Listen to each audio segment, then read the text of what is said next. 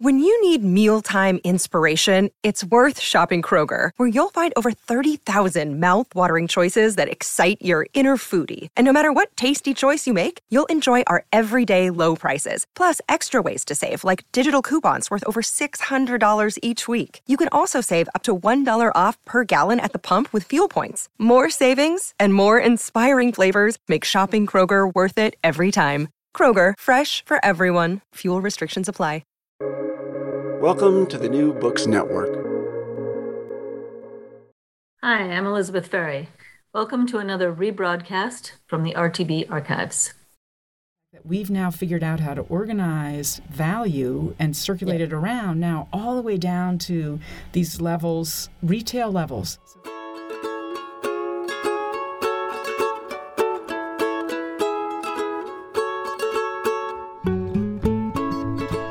What have you got in your pockets?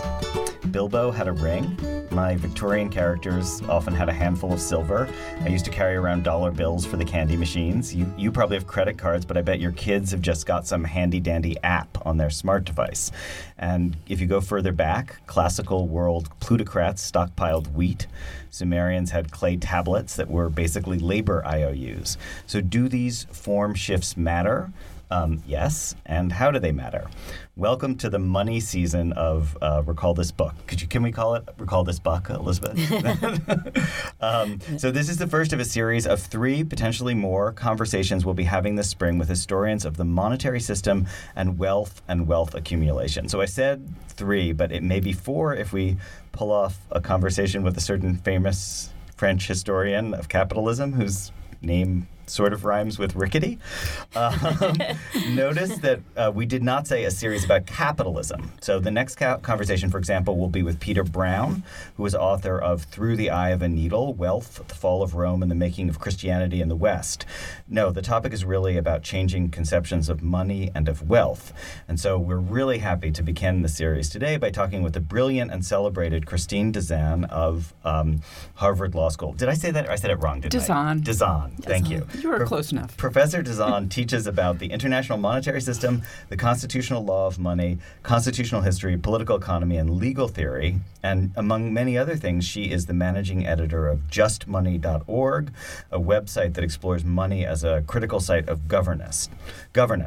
So we asked her in, for starters, though we are heading places in this episode, to talk about the overall argument of her amazing book, Making Money, which is about in part, about how key ideas, as well as key objects, the actual pieces of currency underlying the modern monetary system, get invisibilized with that system's success, so that seeing money, like the money itself, is clearly both harder but also more vital. So, Chris, welcome. It's great to have you.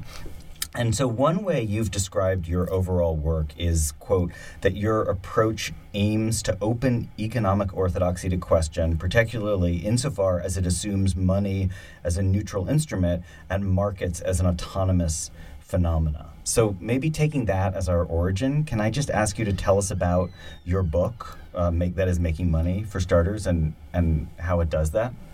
It's a great place to start. That is to say, you started us by pointing to the modern kind of norm of thinking of money as just something invisible or neutral or something we can put in a black box and leave. If you think about that, both the people from the left side of the political spectrum and people from the right side of the political spectrum, so Marx to some conservative economists we might imagine, they all are in some ways black boxing money and thinking of it as neutral. So Marx said, you can think of it as gold. Economists today think of it as just a unit of account or medium of payment. And oddly, ironically, they're sort of both in common, setting money aside as instrumental. And that means that we forget to kind of get inside money and ask what it is and what it actually, what it takes for a society to set up a money, and actually how those setups of money, how money's design changes over time. So the book was really trying to denaturalize money, get inside the black box, ask how money designs have changed over time. And the big transformation, which we can dive into if you like, is is the change to capitalism. So I became convinced doing this research that capitalism is a society organized around a particular kind of money, that when money changed, when in particular the British changed their monetary design, they created the institutions we think of as capitalism, and then it would go viral. So I really do want to get there, Chris, Okay. but can you satisfy the nerdy side of me that wants to talk about that early beginning stuff, like the idea... The medieval? Yeah. Or, the notion, just the kind of conceptual notion of money as a time-flexible marker for resource contribution? So, again, I think it's actually essential to talk about that, because until you think about what money is, you're not in a position to think about its design, right? So if we ask what money is, so let me do the same thing I just did, which is think about for a moment the normal story, and then think about, in my view, what really happened, right? So the normal story is one that teaches us to look away. There's nothing really interesting here. The normal story is, as people engage in exchange, they're bartering all sorts of things, and gradually as they barter, fish for salt and wheat for pigs, something that's easier to give and take rises to the surface, and in a lot of stories it's silver or gold. Then we start passing around silver or gold as money. If you think about that story, there's nothing really to see, right? That it's just a natural emanation of exchange that comes about when individuals are already engaging in economic activity, so money doesn't really change anything, and it's an inert object. And kind of modern versions of that often make it a convention. It's just a convention. In fact, when you look at how money actually came about, it's not from private exchange, and it's not something inert. It's a project of a group that creates a token with value because of the way they've reorganized obligations within the group. So in particular, to dive right in, I basically said it's a token that in which a group has installed value because of the way they've arranged their relationships around that token. So imagine very concretely that you have this small society, and if it's a small society, maybe you don't have much money, you just have everyone contributing to keep the society going by contributing their labor. So everyone routinely gives a day of labor to the group. And that'll work unless there's some kind of emergency, right? Unless the coronavirus comes along and takes out half the population, so that some people have to do twice the amount of work because half the population's gone. Oh my God, Elizabeth, didn't you have a horrible daycare you were in where you always had to give a day of work? Am I misremembering that story? I did, but it wasn't that... I thought it's only like once a month or something. It was, okay, yes. right. Because we ran away from one of those once because of that nightmare. Like, I know I'm going to be caught cleaning toilets 5 weeks in a row. Yeah. So if you are, right, if Elizabeth gets sick and you have to do twice the amount of work, you want it to be recognized somehow. So say the authority in the middle of this, or, it could be a group, it could be democratic or dictatorial, whatever, says if you do while Elizabeth is sick twice the amount of work, we're going to, you've done your regular contribution, but for the coming contribution that you did in advance, we're going to give you a token. And next time your time for obligation to contribute comes around, you just give us back the token, right? And if you think about that token has value because, the person who's holding it knows it's worth one quota of contribution. Right.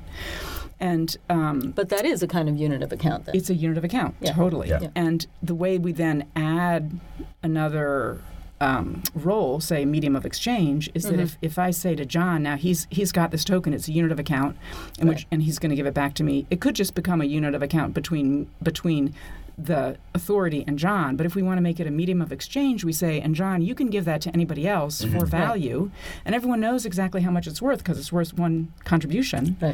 If he gives it to his neighbor in exchange for mowing the lawn, then the neighbor can give it to the authorities in exoneration of their contribution. So when you step back and think about money that way, it makes an enormous amount of sense because the authority, whether it's the head of the daycare center or the head of this little group, proto-government in an early medieval world, they have to mobilize resources. They have to have a way to organize people, and this is an ingenious way to do it. And at the same time, it makes sense for people within the society because they've suddenly gotten some unit that has a known value that they can trade for things. And that's something easily assumed.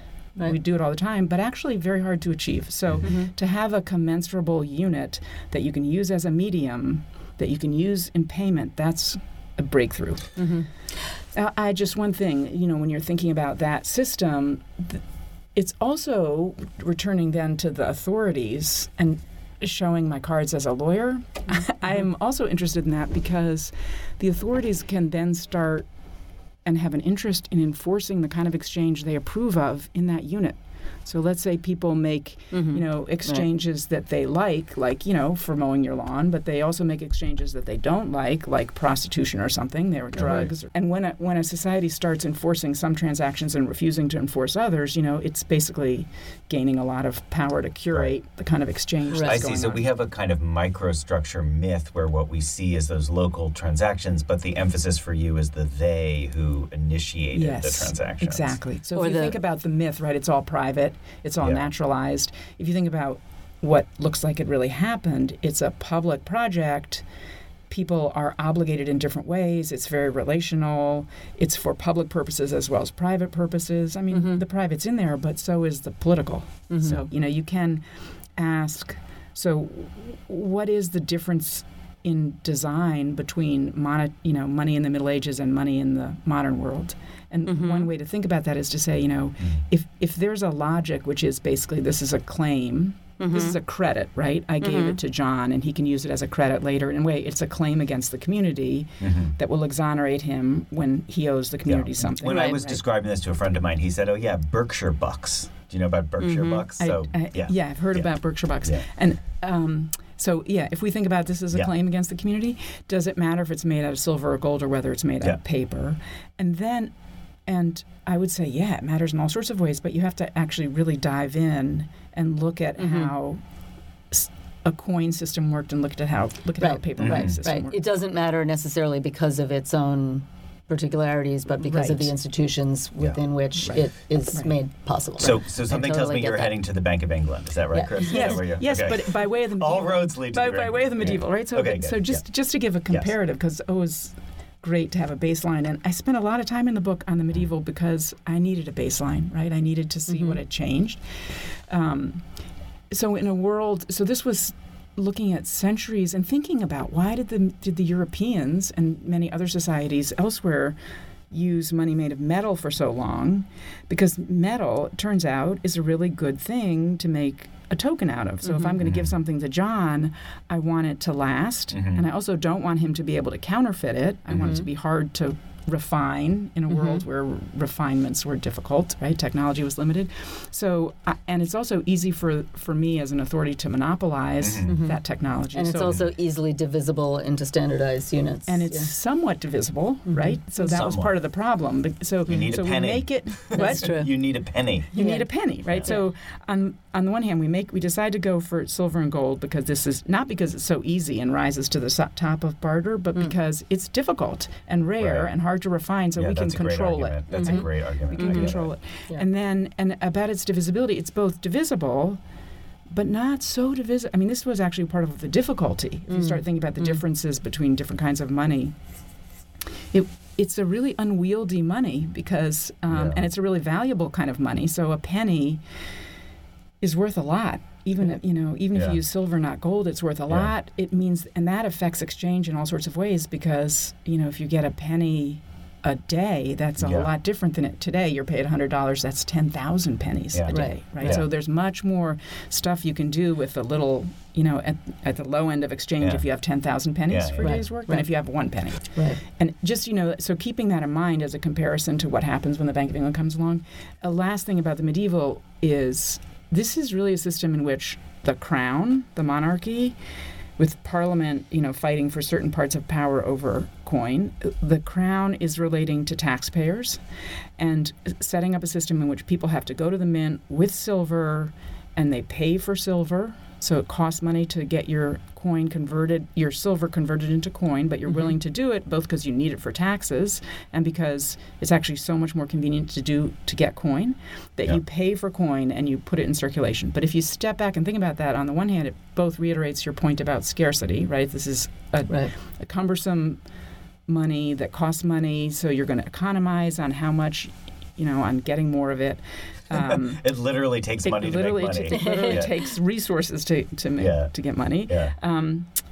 But it's also like this contract between the sovereign and the person who buys the money, right? Yeah. Which is, you've brought this much silver, I'm going to give you a coin with that much silver.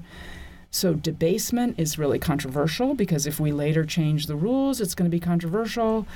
Having said that, there's a lot of evidence to suggest that debasing the coin was a much better idea than not debasing it because nobody had money at the bottom, right? A penny was all you had for a wage. So money is hard, and the English don't debase, are very reluctant to debase. So they're like the most Give us a definition of debase, Chris. Decreasing the amount of silver in the coin. So if they had actually decreased the amount of silver in the coin would have been worth less, which means you would have had to pay more. You would have had to pay your workers 10 pennies for a day's labor. Then they would have had a penny to go to lunch with, right? But they don't. It would have been worth an hour of labor to them, let's say, hardworking people, 10 hours of labor. But they could have gone to lunch with a penny. So a decision that a government could make now, let's say a Latin American government could easily make a decision to do something like that by letting their currency float. But in those days, it was a metal decision. Absolutely. Which isn't to say that people didn't do it. Yeah. They did. The French debased, and the Italian city-states debased a lot. Ironically, they're sort of famous as economic centers, and partly that was because they had better, more exchange at the bottom. So they were more fluid, liquidity. and that Yes, made them they better. had more liquidity. Yeah. Okay, so we have all these characteristics that are connected with this monetary design, including the way people are thinking, right? So they begin to think about debasement. They have political fights. They're oriented around the shape that coin is. So Parliament tries to assert certain powers, and it's actually hard for Parliament to get at the mint, so they have trouble controlling debasement, but they can affect taxation. So there are all sorts of things that if we wanted to map them out, we could see connected to the way money was being made. Okay, so then the Bank of England. So for all sorts of reasons that we won't go into, the British are basically experimenting. I mean, everyone's experimenting all the time about different ways to make money, but it's hard for, a lot of experiments don't stick. The British, at one point in the end of the 17th century, are at war with the French. They're always at war with the French. And it's a moment of little monarchical credibility because the monarch has actually been engaging in forced loans and various other sort of devices that upset the population. Anyway, at a certain point... I'm sure Hilary Mantel will write a book about it very soon. So that would be helpful because it has to make the stuff more accessible. Yeah. The British government decides to borrow from a group of investors. So think, this is actually the rise of the investor class. Right. Before this, we'd have big financial families, but now we're going to have a rise of investors. So they charter this group of investors as the Bank of England, and they borrow £1.5 million from them. But instead of taking the money in silver or gold coin, they take the money in paper banknotes. And they spend the money, and the money is a private promise by the Bank of England to pay silver or gold coin. So if you had a banknote that you got from the government, you could go to the Bank of England and ask for silver or gold coin. But you actually didn't have to, because if you just held on to the banknote, you could eventually, it takes time to work this out, but eventually you could use it to pay your taxes. Right. It was kind of hard for the government to deny that because they'd given it to you, right? Well, that's the concept of legal tender. That's the concept of legal tender, exactly. So if you think about this, it is the story of money's invention all over again. That was going to be my question. What's the relationship between this and, say, equities, right, or stocks? Yeah. So that's a really close one. That stocks. There were stocks before that, but the trading in them was erratic and by only a small portion of the population. Right. Now you've got according to the way people are thinking about it now, the government debt's kind of like ballast. So bonds today still are a much larger percentage of the capital market than stocks. Although stocks are more famous, it's bonds that are really doing that stabilizing work, and government bonds, so treasuries in the news today, right? Yeah. So treasuries are doing all this stabilizing work. Right. And the same thing happens then. So you get, and the invention of capital markets, so there's a historian who works on them really thinks that this South Sea moment is the big bang of capital markets, including stock markets. And actually, I think that's a great time to pivot to the second part of our conversation, which is so the secret motto of Recall This Book is, if it's in the 21st century, you can always find it in the 19th century. So well, now it's Chris, not secret one anymore. thing, all right, tattooed on the back of the neck. So Chris, you wanted to talk, and we would love to talk with you about your current work, which is bringing your early modern argument up into that explosive moment around 1800, when Britain once again kind of leapfrogged ahead of the rest of the world.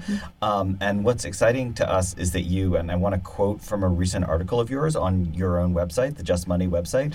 So you propose, quote, that a series of institutional innovations engineered by the British in the early modern period led to an explosion of productive liquidity. And I think we should call the episode An Explosion of Productive Liquidity. I love that. An enormous increase in the money stock and near money instruments. That explosion of liquidity-fed exchange expanded wage labor, fueled effective tax collection and law enforcement, and eased access to credit even for those unable to tap accumulated savings. So the hope is that I would love to ask you to kind of unpack that idea, and we can reveal now that the second text we're going to be talking about today, even though I was hoping we were going to talk about medieval giant turnip tales, but in fact, instead, we're going to be talking about Jane Austen's Pride and Prejudice. So we're heading for kind of, the landed gentry of the early 19th century. And Chris, can you talk us through the connection? I'll preface it by saying this is speculative argument. I'm very much in the research stages of it. But the connection to what we were just talking about is money creation. If you think about the Bank of England, the thing that's striking about it is that the British are, they're stumbling into it. I wouldn't say they know what they're doing. They're improvising their way in the face of kind of financial emergencies, and they stumble into this way of expanding the money supply. And that expansion of the money supply really takes off in the end of, a century later. So first the Bank of England, they're just trying to work it out. They're still issuing fairly large denomination bills. It's all still pretty elite and pretty narrow. But we get a big expansion in government debt. And towards the end of the century, a whole slew of new country banks come online, right? And these are the end of the 18th century. Right? So into the 19th, and they're going to really come into their own in the 19th. So what seems to happen, at least this is what I'm looking into, is that big merchant families and sort of manufacturers and little, it could be handicrafts, but wealthier families begin to give out. Maybe they're looking over their shoulder at the Bank of England, right? They begin to give out their own banknotes. And again, they're using the sort of credit idea of issue a credit, take it back. So that you might pay your workers with banknotes because you don't have enough gold coin and it's too big a wage anyway. You pay with banknotes and then you take it back for company products. Yeah. So right? This is like company script it's like in like a coal mining town it's like or something. Company script. And in fact, people have always been experimenting with substitutes because money's been hard to come by. But this time, they developed a system in a very comprehensive way. Everyone's making these small distributions of banknotes, and big wealthy families begin to take each other's banknotes, right, and set them off against each other. And they also denominate them in the national money, so in the penny or the pound. Oh, they didn't used to do that? I think they did sometimes, but sometimes they didn't. And they also, these are convertible into that. Yeah. So, for example, say you pay your farmers with, say you're a big family and you pay your suppliers, your wool suppliers with banknotes. They're denominated in the penny and the pound. And then a farmer comes to you and says, could you give me an advance? You give the farmer, and he gives you a long-term called a bill of exchange that says, I agree to pay you such. You give him the local banknotes. But when that bill comes due, it's paid, the farmer is paid by whoever, by say an exporter in Bank of England notes. And then the bill gets paid in Bank of England notes. So there's this kind of hatchwork of exchange that now includes these small country banks and their banknotes and the national currency, and And there's an enormous, explosion of productivity because now we can actually pay people in small denominations. And these country banknotes are really small denominations. A shilling, right? 2 shillings. Not 10 pounds anymore, not 100 pounds. So I just was reading Richard Rhodes's Energy, which is like many books about the Industrial Revolution, but, it's really great on steam engines and stuff like that. So what is the implication for your intervention? I mean, just to take it, to sort of play it out. Yeah. Is it that this stuff goes, there's a kind of, this is going hand in glove with those other innovations occurring, or are you actually arguing, no, the banking change is the important one, and the other things wouldn't happen if you didn't have the banking change? It depends on how okay, yeah, what you find. Sort of, fair enough. Okay, yeah. I mean, it depends on how, as I continue, right. It depends on the time of day, right, how sort of I want to be. But the story that it's, I'll just make one connection to the beginning of our talk, right? Yeah. The traditional way of thinking about the Industrial Revolution is all in real terms, right? So it's an industry, that comes about because of coal. Yeah. Or it's because of colonization. Right. Or it's because of scientific thought, right? Right. And they're all real explanations, real in quotes, right? Yeah. For in some ways, they're like the barter story. We think it's all real stuff that we've reorganized. And I'm sure that part of it is real, right?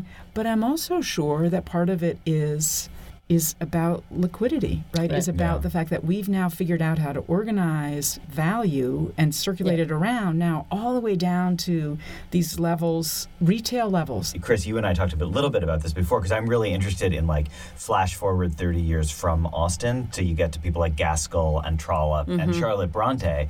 There's all sorts of other arrangements of the relationship between the new industrial wealth and the old landed wealth. And one thing is that you can think about investment in land, investment in the 3% or the 4%, and then things like railway stocks. There's lots of things you can speculate in mines. You can buy a railway stock in Trollope. You can buy a railway stock in America. But it's basically railways are the paradigm of the new, less reliable but potentially more lucrative investment. But I really like. The point that you're making, Chris, that seems really important is that if you think about a rentier class as depending on their land, but also on debt channeled through the central government. In other words, there's like a kind of invisible duality there that Austin sort of naturalizes as the same thing, but it's not really the same thing. It seems to have less moral valence than. The sort of classic opposition is between land and trade, right? Right. And those are really strongly morally coded and culturally coded. Well, but the 4% isn't so much. It just seems kind of, at least narratively, it doesn't seem like there's a strong valence to it. Although it's going to become controversial, right? So Marx does make it controversial. People are worried about debt and are trying to figure out what the effects of debt are. So Marx Marx rails against it and says this is a way of, if we think about it, if the government's relying on debt, it's paying the wealthy for making advances to the government as opposed to taxing them. Yeah, but what I mean is that it's not linked to social class. It's sort of a way, and maybe this is connected to the liquidity question, is it's sort of a way of opting out of this opposition between wealth by land or wealth by trade. Well, so I was actually going to ask Chris about whether you're interested in William Cobbett at all. Do you know that guy? I don't know enough. Rural Rides. He's like so he's an agrarian populist, and in a way he is, he's a little bit Trumpy, honestly, but because he gets extremely racist later in life, but his denunciation of the great Wen of London, W-E-N of London, is all about the rentier class living off of borrowed. Wen is like a boil or something? A Wen is a boil, right, exactly. So it's this whole idea that the natural lifeblood of England exists in rural England, which is gradually being depopulated. He's saying this in 1810. This is not the height of the Industrial Revolution, but the people are living off pensions. That's a really important part of it. The government just flat out gives money to you if you're an officer. But I think he also... Or if you're a civil servant of some kind. He also denounces basically playing the markets. And that's where the anti-Semitism that I was referring to comes in, because the Jew then becomes metonymical for that. But he's actually denouncing the banking system in toto. And the Jew is just Jewish bankers just become like a convenient symbol of people who live in money. Well, and then they're also in the lower, like the Jewish money lenders who you go to when you can't go to the bank. That's right? true, but I guess the thing I wanted to bring out about it is the notion of the tainted quality of trafficking in money itself. That the money is what's the contaminant. Because if we just had, like E.P. Thompson's point about just price of bread, that as long as you're working the land and eating the bread that comes off of the land, you don't have that transactional. Sure, yeah. So in that it's sense, a sort I of feel Wall like Street versus Main Street. So in that sense, I guess I'm saying there's, even in the Romantic period, there is a moral valence. But is there a moral valence for the people whose income is coming off of the 4%, or is there a moral valence for the people who are, architects and, Well, I mean... In the text, like in the like, do people think of themselves as unjustly profiting from... Well, like if you read in Austen, his land, about Pemberley Estate and, how much his tenants, Darcy's tenants, respect him, as opposed to the possible scorn that he might have for Bennett, Elizabeth Bennet's uncle who's in trade. Or maybe he's a lawyer, I can't remember. And then you read about, so-and-so getting their money from the 4%. There is no sense that doesn't give you any information about their class position, or I don't read it as such. Although I think there's a lot of criticism of speculation, in stocks, and to some extent discomfort with bonds. So this would just be, this seems like a great avenue to investigate, right? Because one thing, it gives us an opportunity to look back at the medieval, right? When making interest was a vice. Right? So, interest on money was usury, with all sorts of scholastic glosses, but it was usury. And that's still part of Islamic law now, and it's still part of Islamic law, and it's still part of, British law until, it sort of falls apart, starting in the 17th century. But part of what's going on is that people are having trouble adjusting to a world in which, if you think about the Bank of England, the motive force, the institutionalized incentive was profit, right? We're now institutionalizing, as the government, profit to the investors to make our money supply. So here's the question. That's huge. Then is that sense of speculation, does that include government debt where there is a clear it's sense a great of a question. kind of I don't think I have. I mean, there's certainly pamphlets that are attacking. Yeah. So, here I have to the early pamphlets that I'm more familiar with from my book. They're controversial, right? So some people are saying this is speculation. This is you shouldn't pay for money. Some people are really nailing it as a vice, and other people are defending it. George Downing, who comes up with the idea of Downing Street, right? He's in the 1660s. He's arguing that this is brilliant to make self-interest and patriotism come together. Right? But it is still controversial then. I don't know. I haven't gotten far enough into the 19th century stuff to realize. Totally fair. To know. I want to make a couple of historical footnotes in response to your point, Elizabeth. Just one is that I do think within the world of Jane Austen, people who honestly work their land, even if that means being the landowner. Like if you think about Mr. Knightley and Emma, it is valorized that he puts his puts work equity. I won't say sweat equity, but he puts work equity into his land. And all the way up through George Eliot and Middlemarch, you can see people getting valorized. Or Roger Carberry. Even if you own the land, there is something to be said for having that direct relationship that gets morally valorized. And that is among the gentry. Even. Yeah, totally. So that suggests that there is a distinction that people But what I was saying was not that was positively valorized or that trade is negatively, but that the 4% seems to be neutral. Yeah. So it would be really interesting to me to ask, so I'm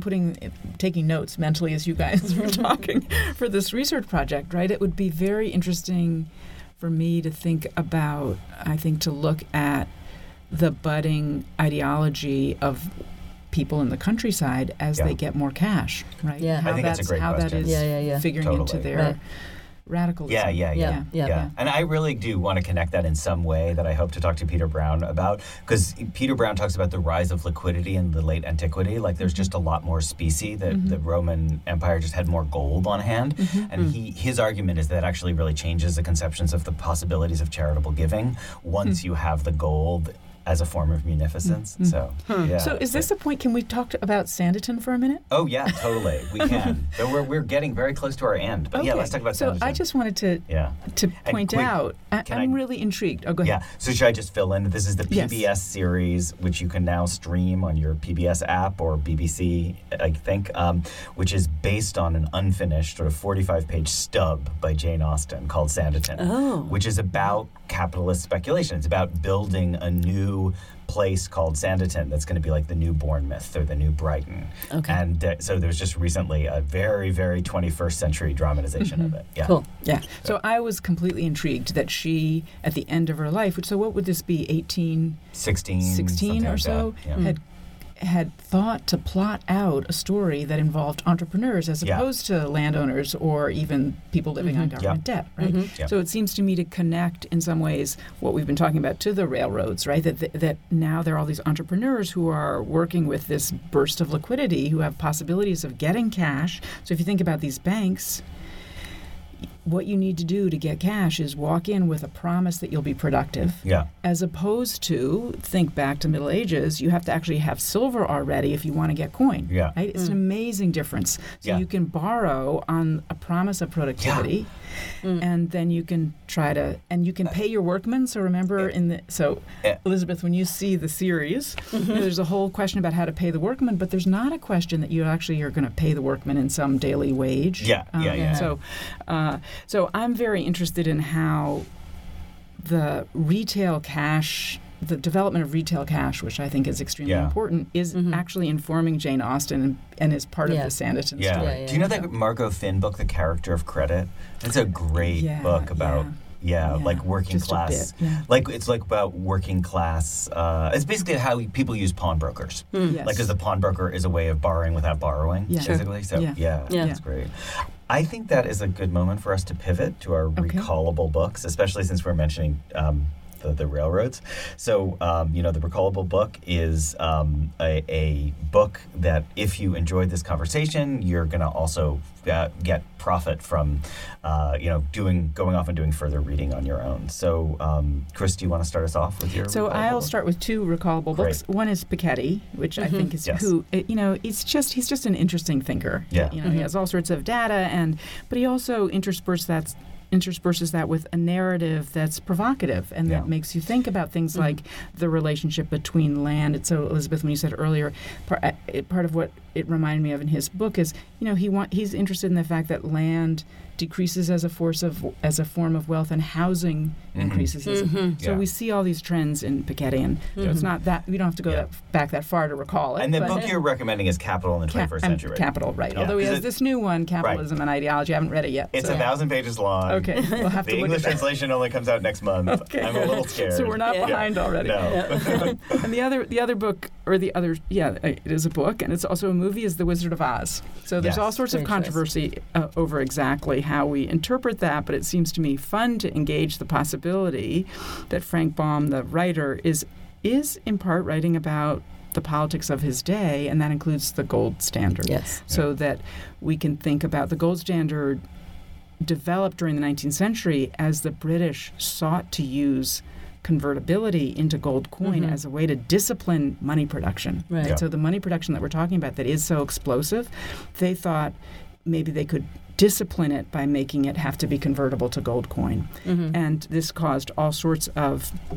drama in the late 19th century as many countries went on to the gold standard and then had relations with each other that were inflected and constrained through that exchange system. And it also constrained money production in ways that made exchange harder, right? That were deflationary. So I think it's interesting to think of the Yellow Brick Road as possibly a reference to the gold standard. Yes, that's great. It leads to the Emerald City. And he was a Bryanite, right? He was a William Jennings Bryan. I think he was not a Bryanite. Really? Or he. There's controversy about that, which is part of what makes it difficult to interpret. But I had read somewhere that Bryan was the Cowardly Lion. So maybe he just was critical while having some ideas. But he definitely seems to be, maybe he's not officially a Bryanite, but it definitely seems like it's about the way that farmers represented by Kansas are screwed by the gold standard. By the gold standard. Right? And that could absolutely be one interpretation, and she's wearing silver slippers apparently. Right, she's wearing silver slippers in the book. In the book. No kidding. Wow. And I think the Emerald City, some people say that's the greenbacks, and the greenbacks, which were paper money of the Civil War, were therefore a sham, but other people say that's capitalism, and that was a sham. Yeah. So, I think it would be fun to try to figure out what The Wizard of Oz was all about. Yeah, that's a good one. Yeah. So mine is a story by Tolstoy called The Forged Coupon, which I think kind of exemplifies the other kinds of accounts that or it's sort of a description of the investment in the kind of emotional and sort of religious and agentive investment in money that you're describing in some of these other accounts. The story is about a coupon that a teenager doesn't get enough money from his father, and so he's a kind of wealthy teenager, and so he forges a coupon and he passes it off to someone to get a picture frame and to get change in order to get. So he basically, runs a little scam, and then this scam, the coupon goes on its way, but also the scam kind of goes on its way, and it opens up these cracks to sort of destruction, both through people who later try to pass off the coupon and then get arrested and their lives are ruined and they turn to drink, or they see that this has happened successfully and this disillusions them about the morality of the rich and therefore they become thieves. And so there's all these ways in which it kind of, cracks open something that creates all these terrible outcomes, especially in part 1. Part 2, there's some redemption. But I think it really speaks to these kind of questions about money as connected, and this idea of money as a kind of protagonist as connected to class, to morality, to family, other kinds of things. That's great. That actually sounds a little bit like Stevenson's The Bottle Imp, which is all about that possibility of how much you can sell something for, as the problem is its saleability, like the curse is the saleability. Right. Yeah. That's the corruption that goes along with that. Well, we all picked, so that's a late 19th century story, right? Do you know what it's from, what the date is? I don't. But it's, it's definitely, latter 19th. And Wizard of Oz must be like 1890s? Yeah, something right around the turn of the century. So mine is from 1901 also, which is Frank Norris's The Octopus, which is the first part of a planned trilogy, though he only wrote 2 of them. But I love Frank Norris. He's this incredible naturalist writer. And one of the things the naturalists did, which I really like, is that they materialize everything. Like everything turns back into its solid incarnation. And so it's about somebody trying to corner the market in wheat. In fact, D.W. Griffith did an amazing film, a short film, like one of his earliest films, which is loosely based on it, called A Corner in Wheat. And what the film, spoiler alert, what the film and the novel have in common is that they both end with somebody who thinks that they are enormously wealthy, literally drowning in their own wealth because they get killed by having wheat dumped on them in a silo. That the wheat is the hardened form of the money that you've unjustly accumulated. So it's a just price argument, which I think is a kind of naturalist response to the sense of capitalism gone out of control at the end of the 19th century. It'd be interesting to think that with Baum, because it's like they're both critiques for sure, but the naturalist critique is like so gritty and icky and sweaty and awful, and the Wizard of Oz critique is so, sweet and angelic and crystalline and sparkly. Yeah, sparkly. Yeah, so it's just nice to think about this kind of the sordid and the sublime critiques of money and how they work together. So, and we not only have to read the books, we have to go to the movies too. Oh, totally. And that we'll put up a link to that movie because it watches. It's still great. And there's actually a movie based on the Forged Coupon. Oh my God! Called L'Argent by Robert Bresson. Take over Coolidge Corner and have a money night. Yeah.